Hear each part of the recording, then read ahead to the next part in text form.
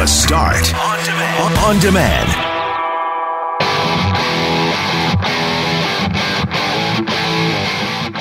Mackling, McGarry, and McNabb. Sans McGarry this week. Welcome back, Loren McNabb. How was your week off? I was going to say away, but I'm guessing you maybe ventured out a total of 150 kilometers over the entire time of your week off. I bet you it wasn't even that. I was just telling Forche, technical producer Jeff Forche was asking how the week was, and I said, I don't want to complain because it's nice to get the time and catch up on a few things, but it's so very different from anything I think I've maybe ever done before. Not just because I stayed home and I often do so much traveling because I have family in so many different parts of the country and quite, actually the world. But because, even if you wanted to do something, you really have to think now about how you're going to get that done and whether you should be doing it, right? Like, can I go to the store for that? No. Okay. I have to do that online. Okay. When can I get that delivered? Right. So even if I thought of projects halfway through the week, like, I should finish that room or grab some paint for that. And I was like, nope, can't do that. I should get this done. Nope, can't really do that. And so you really had to reconcile with doing nothing and being okay with it, which is a very hard place for me to be sometimes. Well, our listener, Pat, just now sent in a text message with pictures of a very full parking lot at Kildonan Place. This was on Saturday around noon. Curious what you saw around the city and out and about. 204-780-6868. Were we staying home? And thanks to Gary, who sends us a picture every single morning when he's out on his walk. An incredible view of what is essentially a full moon. Missed the lunar eclipse between 1 and 5. Completely forgot about it. One of the pure benefits of being up at this hour, Loren, and I blew it. Oh, I was up the whole night. I should have just gotten up and taken a look. Yeah. Fired up the telescope. I honestly could have just gone outside and sat there all night because that's how it's such a bizarre time for so many of us. And one of the things that I really enjoyed this past week, because, I was home and off and not really, you can't go anywhere or do anything. And I haven't been sleeping well. And I know I'm speaking for pretty much everyone right now on that front. But people's holiday photos really warmed my heart. A lot of people getting out to do hikes with their family or into solo walks. And then, of course, there was just the trees going up. We put our tree up on Saturday. It's a beauty of a tree. Smells great. I don't think it's making it to December 25th, to be honest. It feels like I'm going to have to remember some serious spray down or water on that one. But yeah, we had a great time prepping for the holidays. Well, I suggest you just set a timer in your phone, a calendar, a meeting maker, whatever it is. I mean, we've got all these meetings and different phone calls we have to have here, teleconferences. I suggest you just put it in your phone and just make sure you water it every single day. And then you should be okay. I haven't seen a picture yet, so I would love to see how your tree looks. I did see a picture and video of an attempt at a gingerbread train. I don't know why I do this every year, because every year they're a disaster. And I don't make it. I don't bake it. I go out and buy those kits. And so I had ordered one in a click and collect last week for a gingerbread house, but it was a train, and it comes in all the pieces, and you just use the icings to stick it together, and the instructions are pretty straightforward. I think it says for 3 and up, ages 3 and up on it, and about 10 minutes in, we're all just like, well, what the? What? It's not sticking together. This doesn't look right. This piece doesn't look good. And the kids, all they want to do is eat it. Oh, yeah. Anyway, so yeah, by the end, the video I sent you was my husband just like a free pouring icing, like a free pour all over the train. And then you just hear him go, okay, stick stuff to that. And they all just look at us. And I was like, never mind. Everybody just eat it. But I later learned you can buy those prefab, not just pre-cut pieces, but the house is already done for you. Come on. Where would you find such a thing? So I posted a couple pictures on Facebook of our Christmas Saturday, trying to get everyone in the festive spirit. And I had 4 or 5 different parents text and say, why aren't you just using those pre-built ones? And I'm like, that is what I'm using. It's cut pieces. How much simpler can it get? Well, apparently you can buy them where the house is already made and you're just decorating it. Okay. Well, I want one of these, because that is mum hacks is what I was calling them. Well, I would suggest that that's about my skill level as well. So, well, you guys did the tree this weekend, didn't you? We did the tree. The gingerbread thing is sort of ends up in exactly the same circumstance, and ours looks very similar to the way yours ended up, and the one that you sent me, the video of your adventure with the gingerbread train. So maybe the pre-built one is the way to go. I'm thinking about the gingerbread houses that I saw in the Hallmark movie. I think we watched 3 of them this weekend, but don't tell anyone. One that's called 12 Dates of Christmas, made here in Winnipeg. I think there was one other one we watched that was made in Winnipeg. Not as many exterior location shots as this 12 Dates of Christmas was. Lots of outside. They filmed in July. I was doing far too much research on this movie, Loren, and what they had to battle in making this film. But it was actually pretty good because of all the different locations that they used, including Bailey's Restaurant, where we typically have our Christmas party, and one of our advertising partners here at 680 CJOB, and a hotel, Fort Garry. The Fort Garry Hotel looks absolutely incredible on film. So if you're a Winnipeg buff and fan, I suggest that you look for the 12 Dates of Christmas on the W Network if you're inclined to watch those Christmas movies. And just accept that some shows are better than others, you know, and just like lower the bar maybe on some of that, because I have watched some truly bad movies and TV over the past few weeks. I think I went through all the ones that were recommended, and now I'm at the point where I'm like, I guess I'll watch this, and it's painful, some of these films that never clearly made it anywhere, and then now I'm stuck watching them because I have no choice.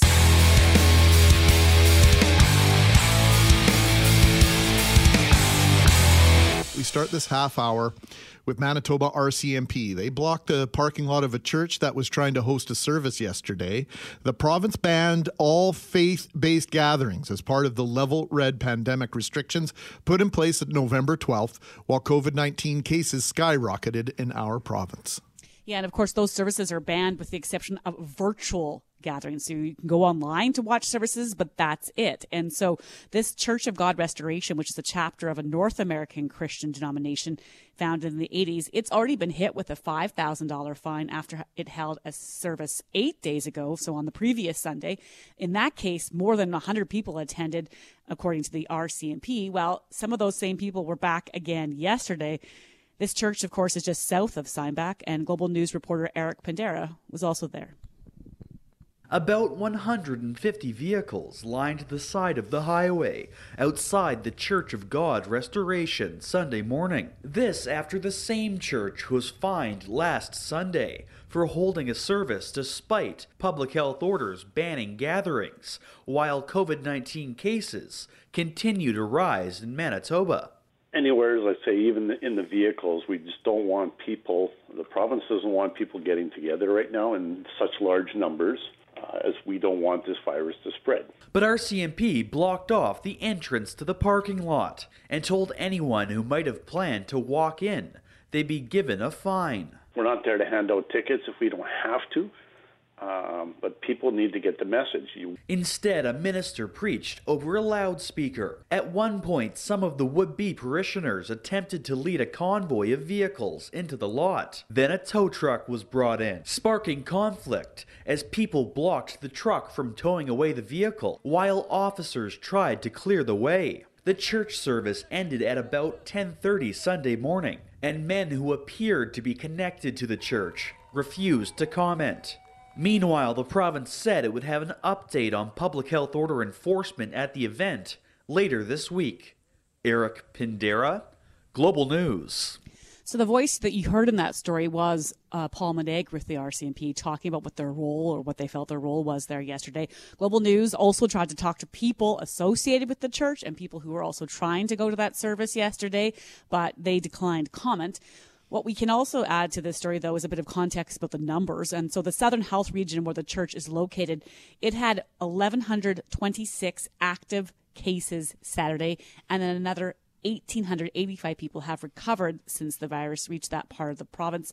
In the Southern Health region, which includes, of course, Steinbach, 56 people have died, Greg, as of yesterday, 76 were in hospital. Yeah, Loren, and we should probably remind folks, Steinbach as recently as 2 weeks ago had a test positivity rate of 40%, 40. Meanwhile, Winnipeg police were on scene at Springs Church as that church held a drive-in service in defiance of public health orders.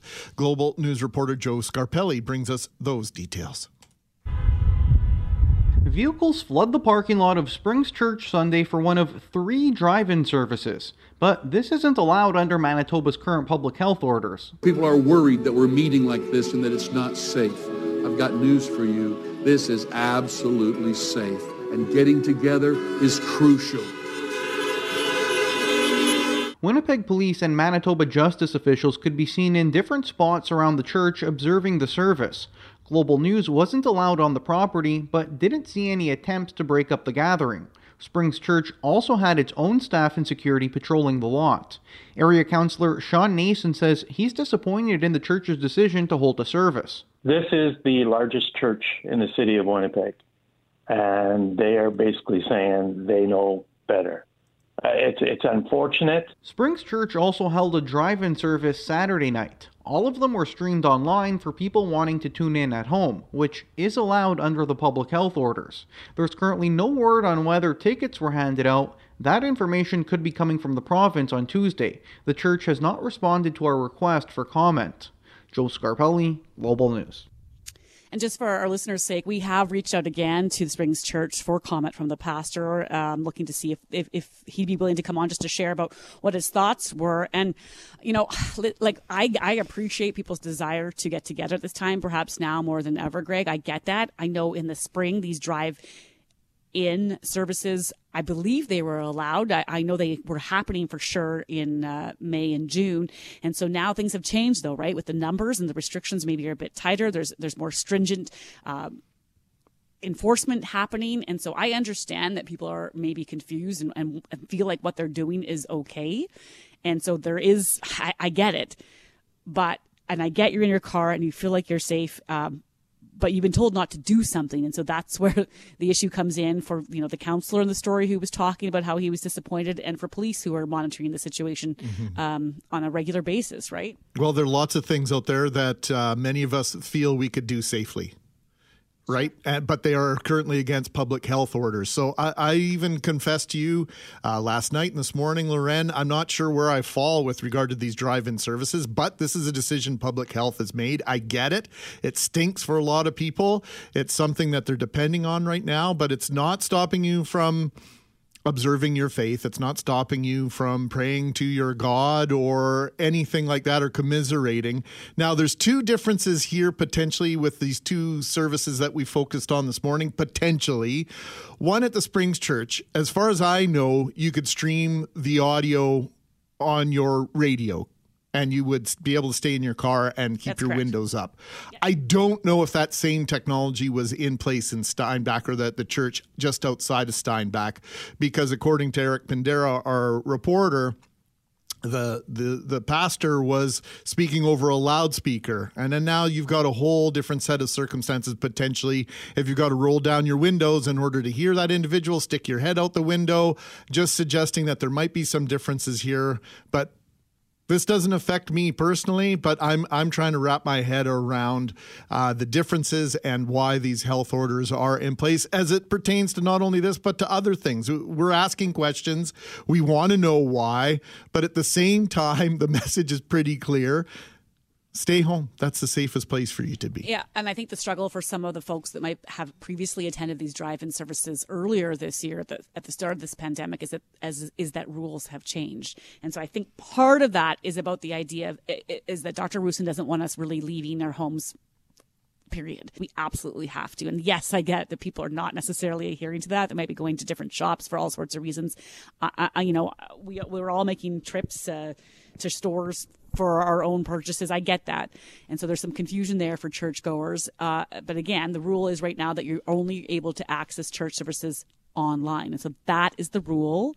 We're looking for some clarity on that, but it affects all of us, I think, Greg, because even if you're not one of the people who either has attended one of these services or isn't able to access your church services as you are right now, it's creating a whole lot of divisiveness out there. And so these kinds of actions, when someone goes to the church or goes to that drive-in service, you have other people weighing in on social media, mad or angry or sad. And so it's creating that some of that hate that we've seen, which is not where we want to go right now. Yeah, well, interacting with a listener this morning saying, you were at Kildonan Park this weekend.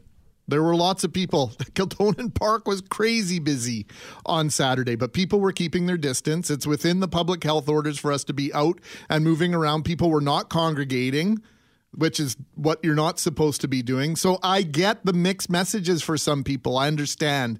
It's not black and white. It's not cut and dry.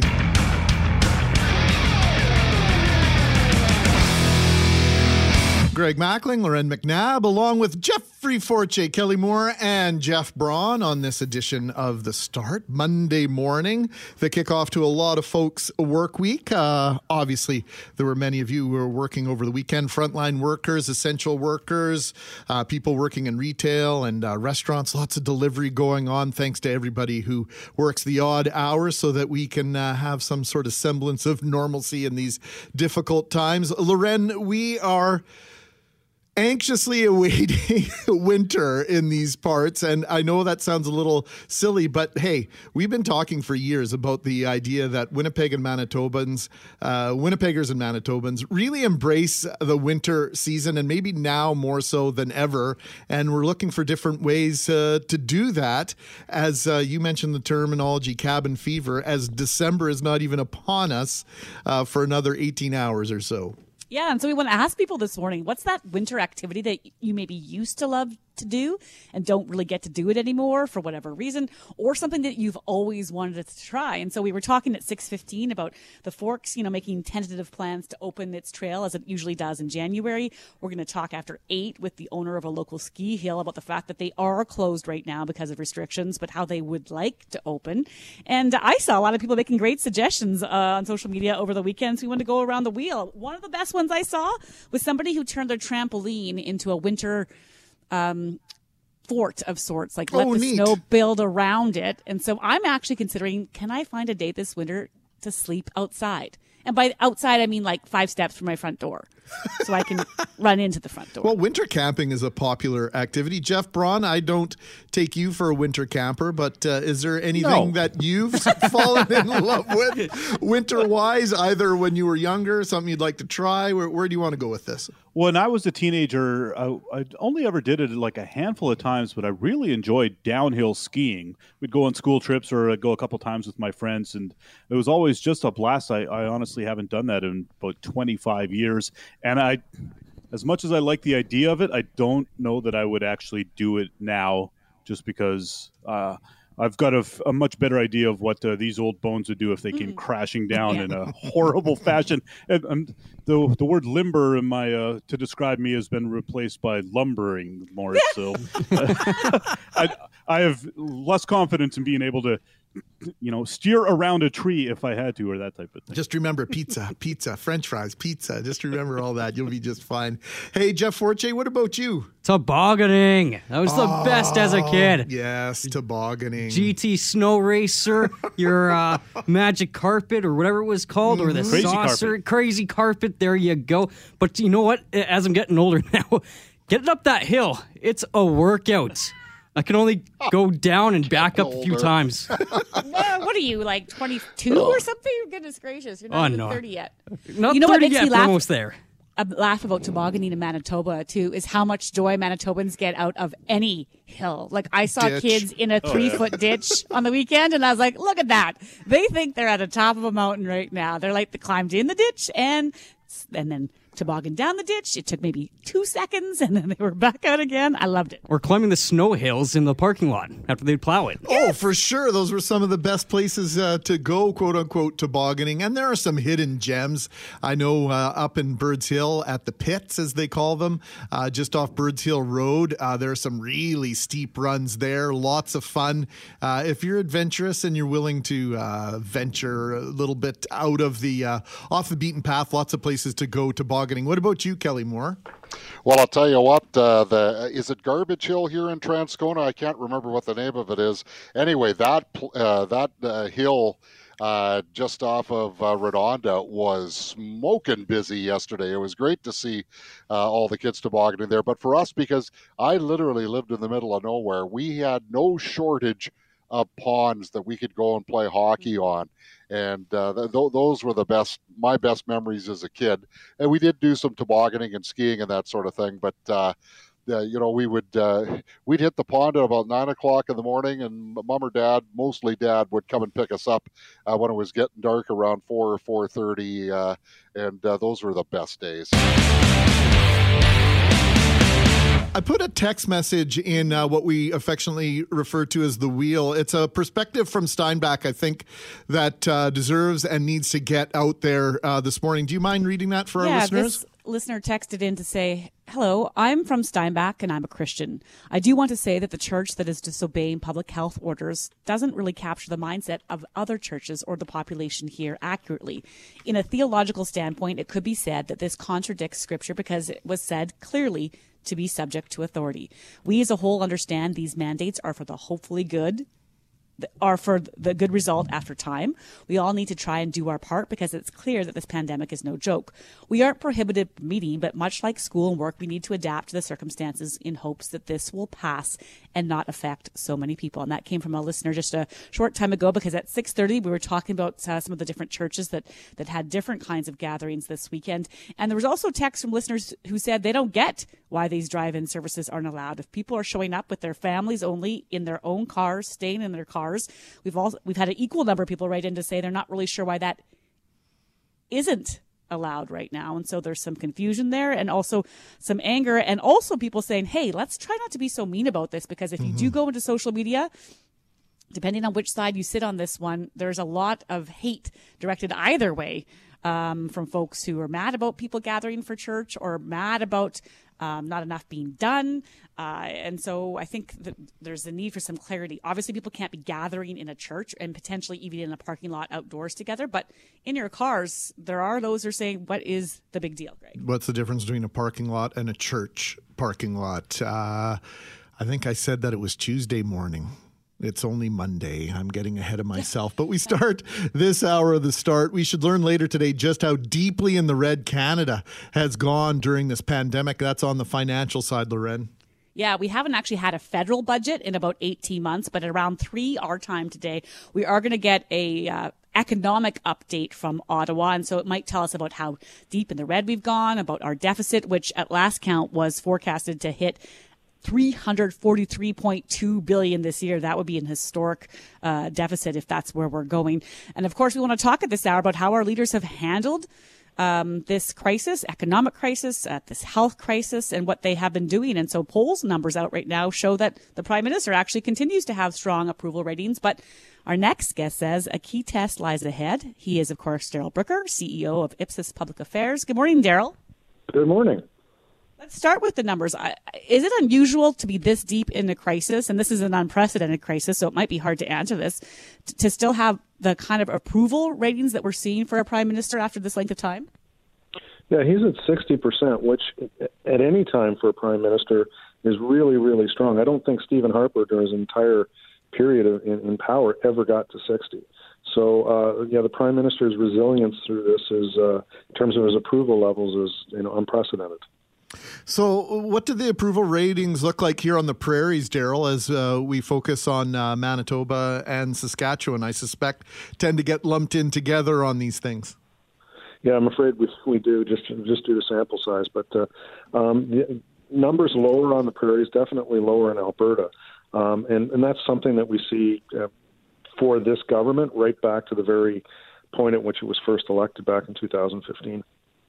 So, of course, the politicians will say we don't care about approval ratings. We care about doing the right thing. But we know that's not true when it comes to just even the actions they might take and the impact that their actions can have on how voters might feel, Daryl. And a big one coming up will be how any vaccine produced for the world and for Canada gets rolled out and how our leaders might handle it. Is that key to the next test for this government? That really will be the next test. I mean, we've heard a certain amount of controversy this week about whether or not Canada and Canadians will be expected to see the vaccine roll out sooner than, say, some other places, or later than some other places.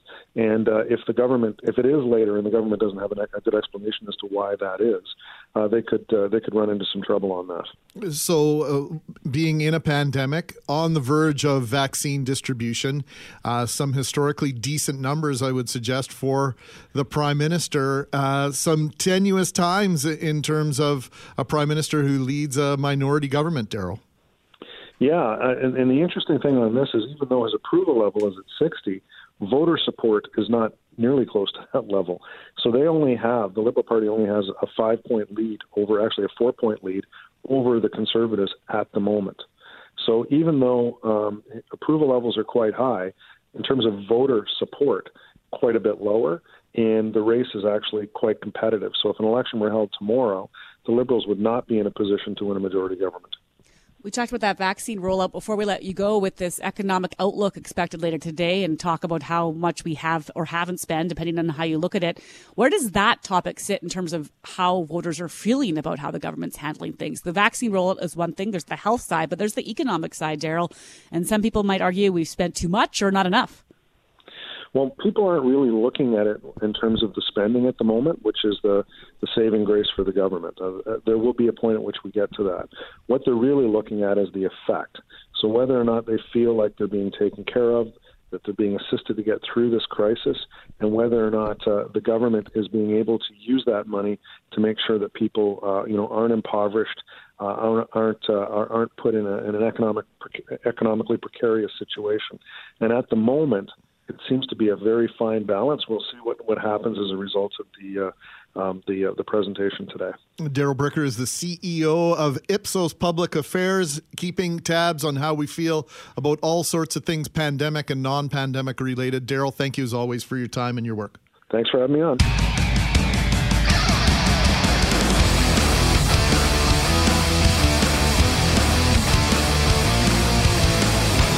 For the past couple of weeks, I've had great fun taking calls, getting people to submit their reasons why they think they should be in for a total flooring makeover. And now we want to call our winner.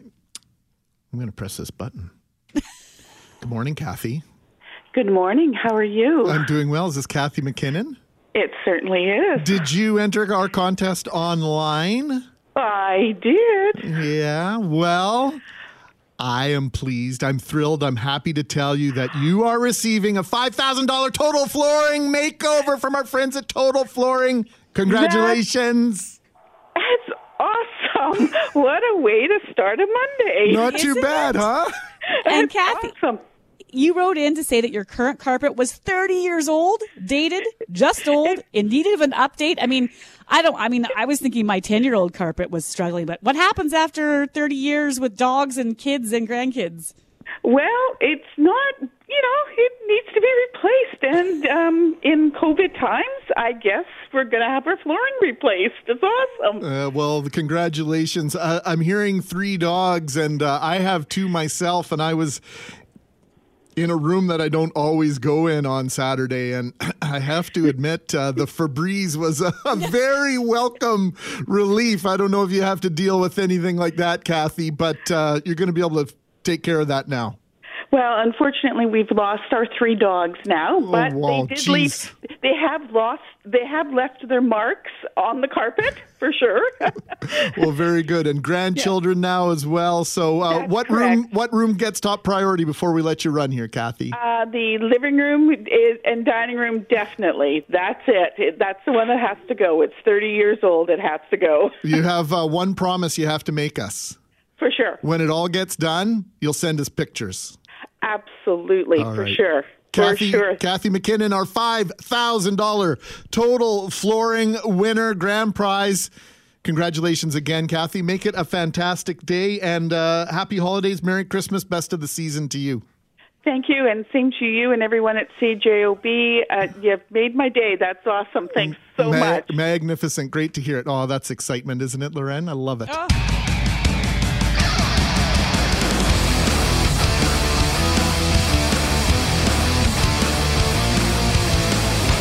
don't have to drive too deep into Winnipeg to see that the pandemic has already had a huge impact on small businesses. There are for lease and for sale signs up at several former shops and restaurants. And with Manitoba still in its latest lockdown, the hits for the business community will undoubtedly keep coming. And for many places, for many restaurants and shops, really the only option because of the restrictions to make money is online. And so today is Cyber Monday, and we know many of our favorite small businesses are in tough against some of the big box retailers. And so we wanted to check in with one of our favorite local restaurant owners who's been trying to direct Manitobans to a single website for hundreds of different stores and local shopping needs. And he is, of course, Abhi Khan, owner of Shawarma Khan. Good morning, Abhi. Good morning. Thanks for having me. Thanks for the early start. And I know we want to talk about shopping local, but before we do, we also want to talk about the kind of local response we've seen from government. So I know at 11 a.m. we're expecting to hear from the Crown Services Minister on COVID supports or more COVID supports. The federal government's releasing its economic update later today. And then, of course, on Friday, the city of Winnipeg shared its budget for the coming years, and that includes a small grant program for some small businesses of about $1,100. Just wanted to get your thoughts on the kind of local response, the on-the-ground response from both the city and the province you've seen to date for restaurant owners like yourself. Yeah, it's a tough spot everyone's in, whether it's provincial or city. I mean, federal's got a ton of money they can play with, but the city doesn't have a ton of levers it can pull on for funding for stuff like this. So, I think what they have done with the freezing of the increase of the business tax is a good thing. I mean, that saves businesses about $2,000 a year, which is good. And they're doing what they can. I think people are trying to really support and help what they can. The province, I look forward to having discussions with them. I look forward to continuing to have more discussions with them and help solidify some sort of partnership where we can work forward on bringing this, online platform I've created to the masses. And I think everyone's doing what they can. Can they do more? I mean, I think everyone wants everyone to do more, but there's only so much people can do. And we make the best of what we got. Abhi, last Friday, of course, was Black Friday. Today being Cyber Monday, and it's expected that actually sales online will be higher today than they would be and were on Friday. And we reached out to a variety of different businesses on Friday, and several of them told us that they were afraid to come on the air to do any promotion because of how busy they have been.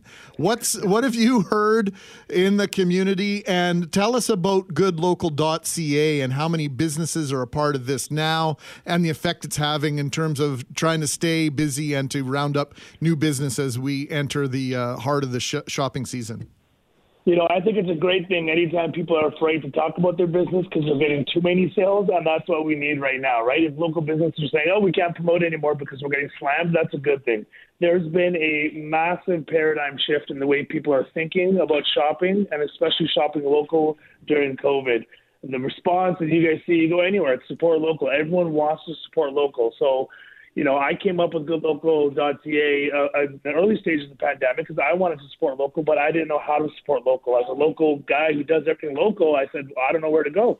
So I created a platform where everything good and everything local can be on Good Local. So we started, we launched about 3 weeks ago, and we had 18 orders. And then we got some media attention thanks to you guys and other avenues. We had 300 orders the following week. And last week we had over 700 orders. Now, that sounds like huge, but when you think of the numbers, we did over $120,000 of sales in 2 weeks, and 100% of that money went local. We didn't take any commission off that. We're not taking any commission yet. We're putting all the money in the hands of business. That's $120,000 in 2 weeks of purchases for local businesses. Wow, that's incredible to hear, Abhi. And going onto the website now, goodlocal.ca, I mean, everything from bracelets to headbands to candles to woodworking stuff made locally here in Manitoba. But you've had to actually hit pause, according to your website, while you reconfigure how you're doing things because the demand has been so great. So there's, the good news, I don't want to say bad news, it's good news, but tell us about hitting pause on the ordering right now and how you hope it will work in the days ahead. Yeah, no one can predict and no one can scale a business from 18 orders to 700 orders in 2 weeks. It was just too much, too fast. Our website wasn't designed for that. When I came up with the idea, I said, I'll do 50 sales, 100 sales in the background. I'll run it out of my restaurants, and it'll be a side little gig where I can help local and people can be happy. But the response is amazing. We've had to move twice We've actually started reconfiguring our whole entire website from scratch. Today we're hiring 10 people today. We already have a staff of about 8, so that's almost 20 new jobs created during the pandemic. The response has been amazing. So we had to hit pause just because we were making mistakes on our end. Unfortunately, the vendors were dropping off stuff at our drop-off location downtown. Funny enough, Shawarma Khan that's what we're using as a drop-off center. Saying we've had more orders in the last 2 weeks than we've had all year. Wow. This is unbelievable, the response we've had locally. So we had to hit pause. Hopefully we'll be back. I mean, we still had 500 orders. So if you think about it, we only had 2 days of ordering because our cutoff day is Tuesday. So we actually hit pause on Friday. So after 2 days of being live, ready for the next week's orders, we already had 500. At that rate, we were projected to hit almost 2,000 sales this week. And you can't scale from 18 orders to 2,000. I just can't do it. I mean, my staff's working 18-hour days. So we're hiring 10 people today. We're creating jobs during the pandemic. We're getting hands in the money of local businesses. And we want people to stay home and stay safe. Like the shopping online platform is designed so you can stay home, stay safe, and still support local. Because how else can you stay home and put money in the hands of local businesses? You can't do it. Well, as Loren said, sort of a good news, bad news situation there, but obviously more good than bad. And one of the trends that I am absolutely loving with regard to purchasing local, it's not just purchasing local items that you might be able to get elsewhere. It's how many of these items are Winnipeg centric in the first place.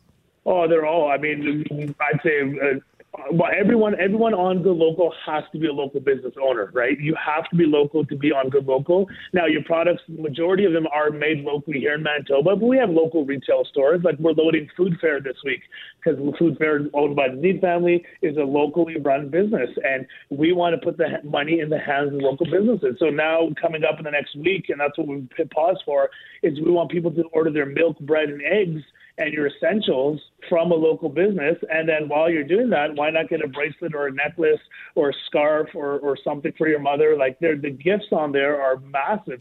Another really cool thing that we found on the platform, which I didn't know, was over 95% of the people shopping local are buying more than 2 or 3 local businesses. So they're shopping from 2 or 3 vendors at the same time. So now we're spreading that pot of wealth amongst so many more businesses that you wouldn't get if you just went to one shop and shop locally there. So the platform's really, really grown into this massive. I think it's going to change the ecosystem of shopping during the pandemic, but also post-pandemic. I think people will really try to support local, and I want them all to go to Good Local. Not selfishly. I mean, listen, I'm not making a commission on this yet. This has all been funded out of, my small back pocket and my business partner because we really want to support local. And if we don't do it now, like you said earlier, there are dozens of shops in the downtown core that are vacant now, and there'll be even more. And the big box stores aren't going anywhere. Walmart, Costco, Amazon, they're not going anywhere. They're actually profiting from this. So we need to shift the way we're thinking and support local, or else these businesses won't be here. Abby, tremendous news today, hearing that your website, just hitting pause right now while you reconfigure, sales went from 18 orders to hundreds of orders over the past 2 weeks. I just have to ask you, did that had to have felt good? It felt great. Almost tears in my eyes, honestly. When you get vendors come in the door saying, Abby, what you're doing and what your team is doing has allowed me to pay my bills this month, has allowed me to pay my mortgage this month. It's amazing. People have been laid off. It's a tough time we're all living in, right? People are laid off, and they got their garage full of $40,000-$50,000 in inventory that they were hoping to sell at, St. Norbert's Market or Third and Bird or another event like that, and they've all been canceled, so they don't know what to do. I mean, this is their time to make their money, and I'm just so happy and proud that me and my team have been able to provide a platform for them to sell and to hopefully continue this local ecosystem that we all love here in Winnipeg. Everyone talks about it, and we always back it up with over $100,000 of sales in the hands of local businesses. Goodlocal.ca. You're going to see some changes happening at that website. And Abby Khan, thanks for what you're doing, taking this initiative. This is really such a community-minded effort, and we applaud you for standing up and taking this on, and we appreciate the time this morning. Get back at it, bud? Hey, listen, I will do my best to support, and thank you guys for the coverage you do and bringing awareness to this, and keep up the good work on your end, guys. Thank you.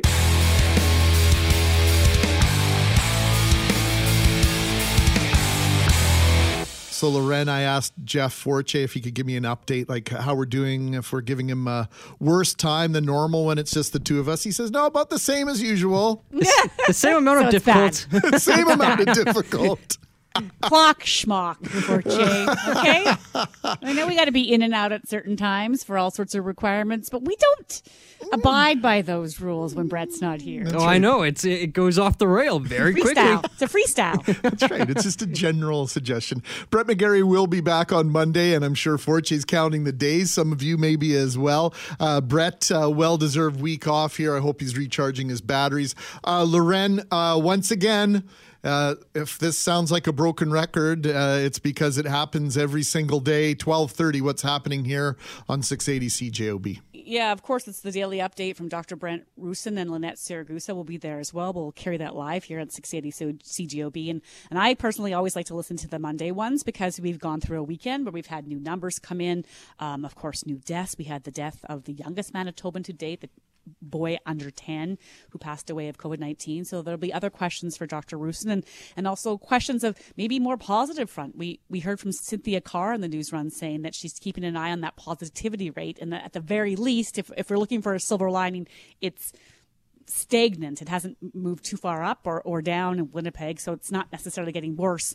Of course, she's keeping her eye on the Southern Health region, where there are still questions about case counts in the Steinbach area, churchgoers, all the rest. Lots of things for Dr. Rusin to discuss today, so we will, of course, carry that live at 12:30. Yeah, lots of things for us to look at, including, to start this hour, skiing in a pandemic. Right now, it's not allowed, and we've been sharing stories this morning of winter activities we used to love or would love to try, even if we're at, shall I say, advanced age, or it feels as though our better days are behind us, Loren.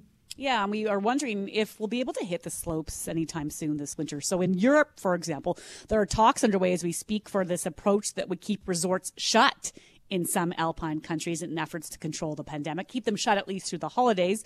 While in the States and some parts of Canada, looking to Whistler, for example, in BC, ski hills are already open, but with some restrictions. And so our next guest is the owner of Spring Hill Winter Park, just on the outskirts of Winnipeg, and they're trying to figure out what's going to happen for their future.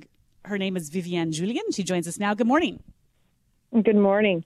So just to be clear for our listeners, you're not allowed to be open right now. You are closed? We are closed, yes.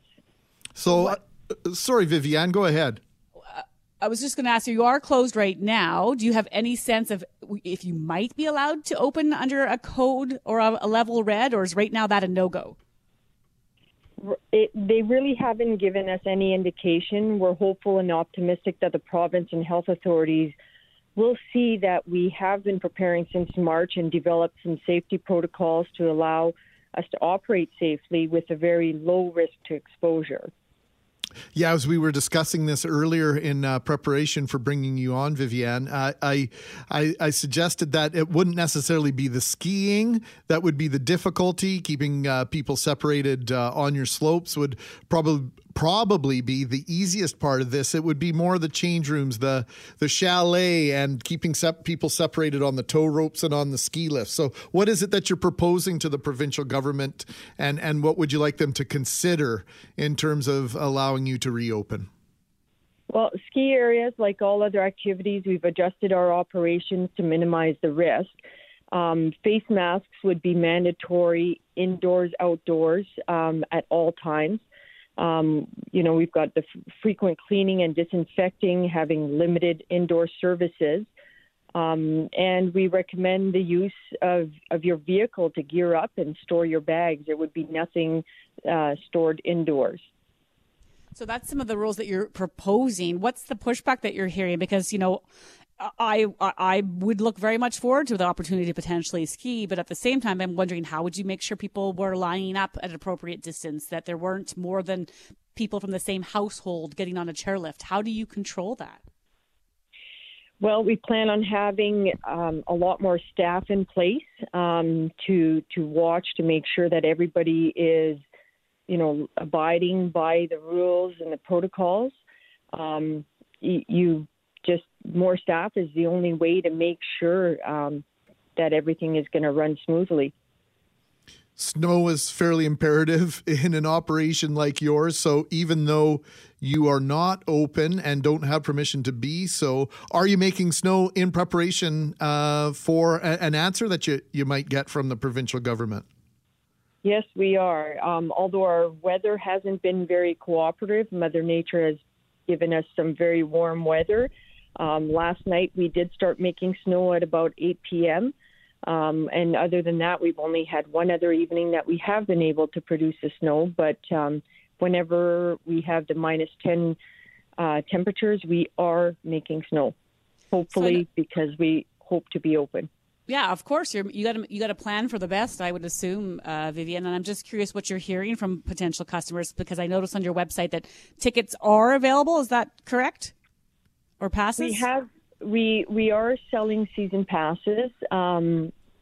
We feel that we hope that we will be open. The public has been very supportive of us being open. All the indicators point to a very strong demand for outdoor recreation. We have been receiving emails since June, which is unlike any other year, for people wanting to book lessons, wanting to get outside. So the public is wanting to be outside, and there's no better. The activity is a type of activity that you have self-distancing. Wearing a ski or a snowboard, you're automatically that 6 feet apart. You make a very good point. Vivienne, promise you will keep us up to date in terms of your conversations and interactions with the government. We will. Thank you very much, Vivienne Julien. She's the owner of Spring Hill Winter Park.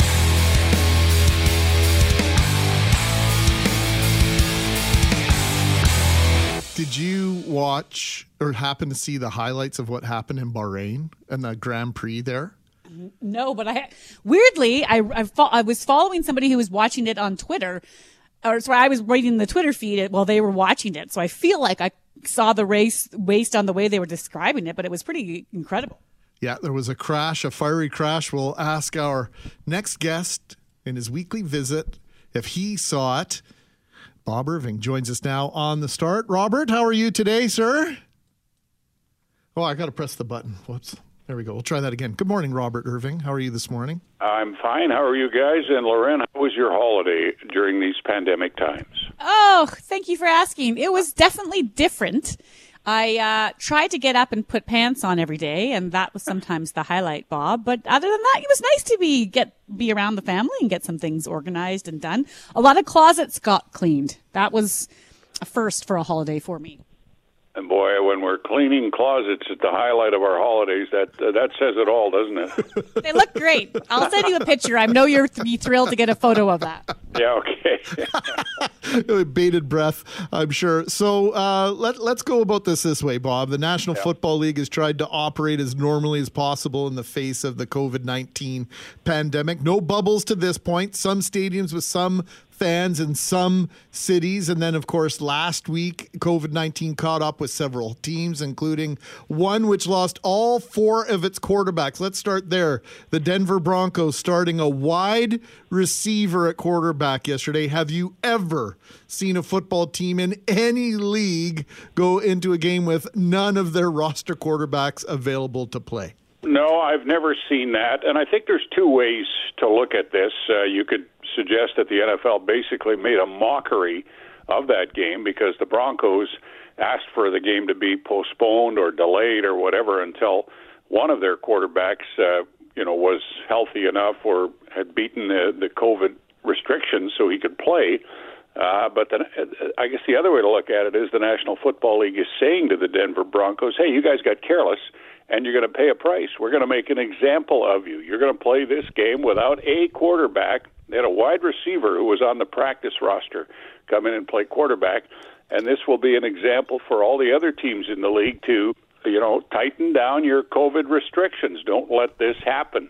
So I guess there's those two ways to look at it. It was a bit of a joke, and Denver did get crushed by a good New Orleans team. I've never seen anything like it, and boy, the National Football League they've done a great job, really, of getting as far as they have now during the season without any major developments. They've had a couple of games postponed, including the Baltimore-Pittsburgh game, which they intend to play still tomorrow night. It was scheduled for last Thursday, moved to Sunday, now for Tuesday, and Baltimore's had a rash of COVID positives that will deplete their roster if the game is played tomorrow night.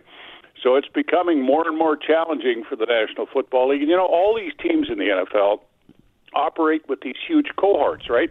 You got 60 or 70 players, 15 or 20 coaches, and it's hard to socially distance, and you can wear masks, but when you're in meetings, some guys take their masks off, and it's just a real challenge. So I think they've done well to get as far as they have.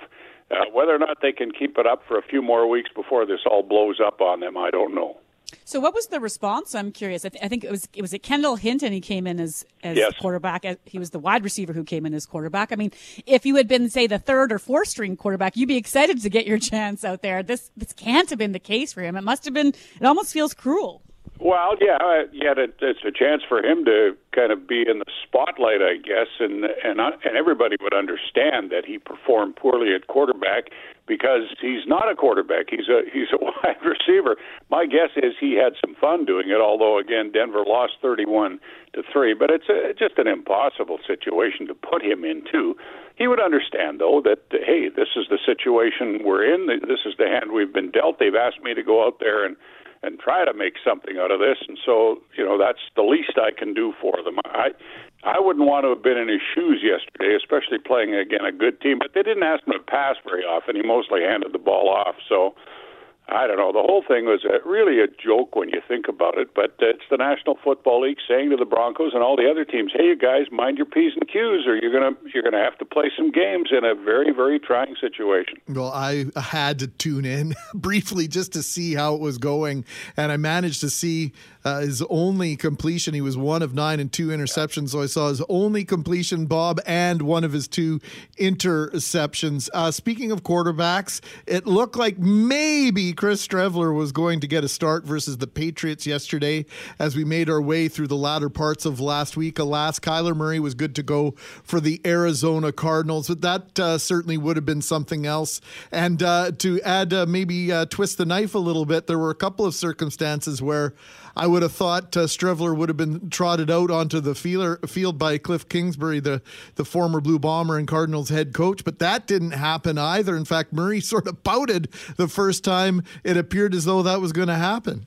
Yeah, well, there was speculation going into that game. Murray had hurt his shoulder the week before, Kyler Murray, the quarterback for Arizona, and there was speculation that Streveler might get some snaps, some playing time, but it didn't turn out that way. I've heard from people who are closer to the scene that Kyler Murray doesn't like it when anybody else goes in and takes a snap. He's a young kid with a lot of talent and a fairly high opinion of himself, and the prospect of the coach Cliff Kingsbury putting Streveler in any package rubs Kyler Murray the wrong way. And so I think Kingsbury, as a result, is maybe a little bit reluctant to use Streveler in some of the packages that we thought they might use him in. So I guess Chris is going to have to be satisfied with his $610,000 U.S. salary and holding a clipboard and just hope that somewhere down the road he'll get a chance to get on the field and show people down south what he can do, some of the things he did up here for the Blue Bombers. So we were talking about different, I don't want to use the word shenanigans per se, Bob, that were going on in some of the games yesterday. And the Ravens-Steelers game was moved from Thursday to Sunday. It's now going to be played tomorrow night. And it would appear the 49ers have to finish the rest of their regular season away from their home in Santa Clara. So we've been talking about just sort of the different COVID challenges for the NFL. Has their luck run out, do you think, with all these different moves they've had to make? Well, it's becoming, I think, more sketchy all the time, Loren, for sure. The thing just keeps piling up. And, of course, the cases in the U.S., if we follow that, and most of us do, are rising all the time. And it becomes more and more challenging for the National Football League. I think they've been incredibly effective and maybe a little bit lucky to get as far along as they have without having a major disruption. And they do have an open week at the end of the playoffs. They always take a 2-week break before the Super Bowl. So they do have an open week if they want to turn that into just a 1-week break before the Super Bowl where they could add some games if they get pushed back. But they are clearly bound and determined to finish the season, have everybody play 16 games, and then run through their playoffs and play the Super Bowl. We'll see if COVID will let them. COVID has, wrecked a lot of plans for people. So far, the National Football League has been able to hold its own, but the next few weeks will be very interesting. I don't want to skip over the Bahrain Grand Prix in that situation, but I do want to ask you about Tom Brady and the Tampa Bay Bucks yesterday versus Patrick Mahomes and his Kansas City Chiefs yesterday afternoon. What did you think of that matchup? The quarterback of the last 2 decades for what could be the quarterback for at least the next decade or so? Well, Brady and the Tampa Bay offense, I watched that whole game, got off to a terrible start. They were down 17-0 at one point. Brady looked very frustrated. And then he came on and played much better as the game went on. Patrick Mahomes, though, the young quarterback for Kansas City, he truly is a special player. Man, oh man, every time you see him each week, he does something more remarkable, and he just makes you go, did you see that? Wow. He really is a gifted kid, and he's got tons of talents around him to do the different things that he likes to do. So it was an interesting matchup, and the Bucks came back and made a game out of it. Here's what I like, Greg, about it. Tony Romo did the color on that game with Jim Nantz on CBS, and he outlined some of the issues that Brady is still facing with the change of teams into a new offensive system and how things aren't necessarily working out the way he hoped they would. And it's not his fault. It's the fault of the play calling and the other players around him. And he did it in such a way that was really, really informative and entertaining. And Tony Romo's just, he's outstanding. He's worth the $15 or $20 million a year. That's what he makes, by the way, to do color commentary on CBS. $15 to $20 million. That's more than he made playing quarterback. Well, he makes the telecast almost, worth tuning in for all by himself, in my estimation. Yeah, he sure does. Before we let you go, you talked about things. Did you see that moments? Did you see that crash in Bahrain Grand Prix, Bob? It was the driver. I think the car split in two, and he was basically left with just some burns on his hands. I haven't seen it yet. I've seen pictures of it. I have not seen it live. I've heard all about it. He's a very lucky individual. The guys who drive those racing cars, whether it's F1 or NASCAR, I just shake my head at the speed they're going, that more of them don't lose their lives. It's remarkable what happened with this guy, that he was able to basically walk away with minor burns. When you see the pictures and the fire and the flames and his car split in half and the whole 9 yards, man, oh man, he'll wake up this morning thanking his lucky stars or thinking he's got some sort of a second life after what happened on the weekend. Yeah, it's sure a testament to engineering and to the safety equipment that we eventually benefit from when in our cars that we drive, cars and trucks that we drive every day. So there is something to be grateful for on that front. But I'm with you, Bob. I just don't understand the calling there. But hey, what are you going to do? Thanks. Hey, can I say one last thing? I wrapped up my binge of Homeland. Yeah, that's okay. And I have to say, the 8th season, the final episode, I was dying to see how they'd close it off. And I found it to be a very satisfactory ending. Okay, good. The whole thing. Now, some might not agree, and often series will end, and people will go, "Oh, you got to be kidding me! They ended it that way." But I love the way they ended Homeland, and I won't say anything more. I'm going to have to take a look at that because I stopped at season 7 and I forgot to check back in. I'll let you know, Bob. I'll send a picture of my closet and I'll give you my review. I can't wait. Claire Danes cleaning closets. Is that what we just boiled it down to? Yeah. Thanks, friends. Thanks, Bob. Okay, you guys. Bob Irving with his weekly visit here on The Start. Everything you imagined and hoped for, Loren? Always is. He's always a good way. Unbelievable the way he broke all that down. And normally I send Bob some notes. Yes, I know. I was going to ask. What we're going to talk about. I didn't send him anything because I was following. I knew what he had been doing this weekend. Twitter is like a spy. You know, you can get a real insight into what people are up to on the weekend. But new game next Monday. Try to stump Bob.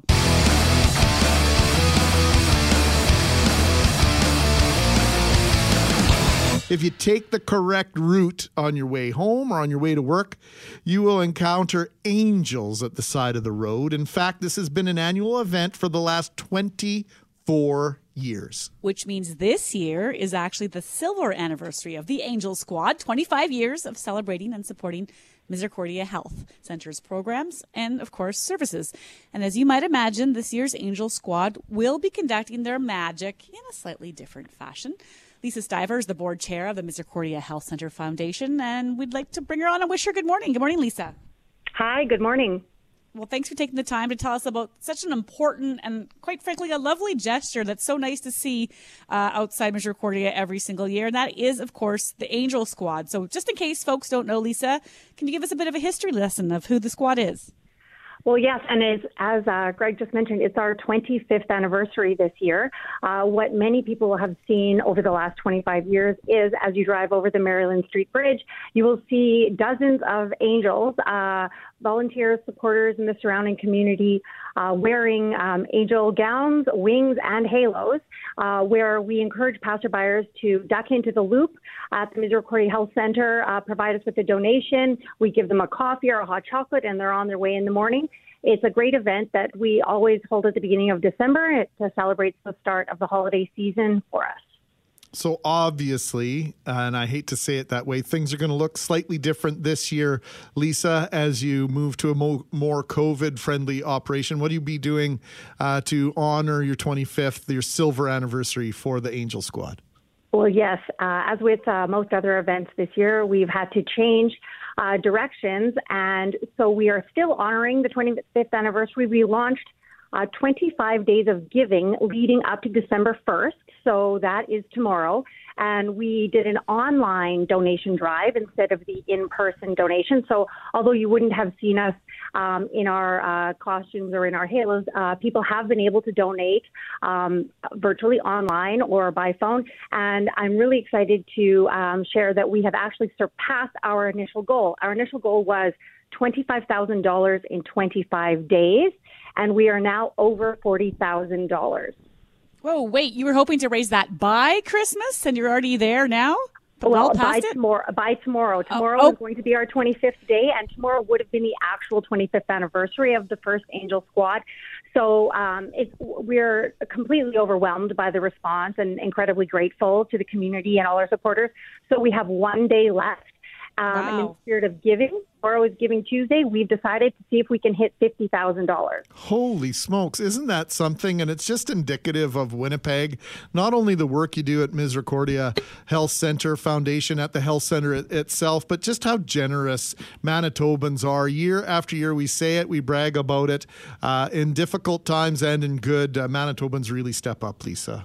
Oh, it has been wonderful. Yes, the support has been great. And so, yes, tomorrow is the last day, and we encourage anyone that is able to support us to do so. You can do it online at our website, misericordiafoundation.com, or you can text or you can call us. We'd love to hear from you. And that's been another great part of this this virtual drive, is that we've been hearing some wonderful stories from people over the years, their experiences with Misericordia or with Angel Squad. And it's been just an incredible experience for all of us involved in it this year.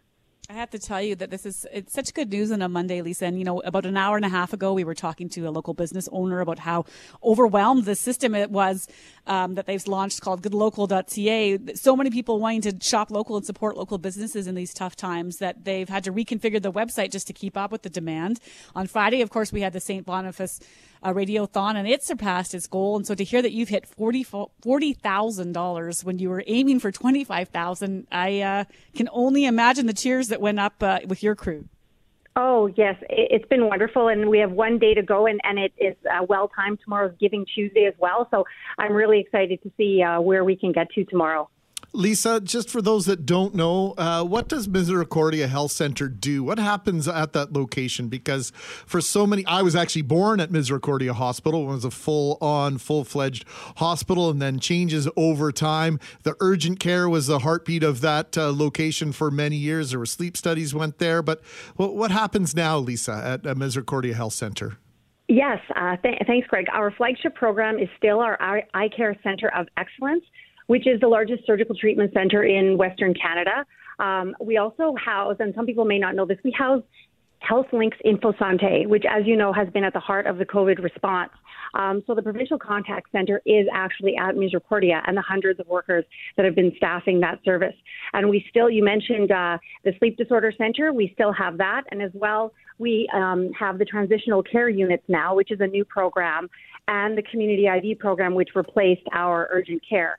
So there's still a lot of really essential services being provided there, in addition to what the Angel Squad funds are being raised for, which is the residents at Misericordia Place.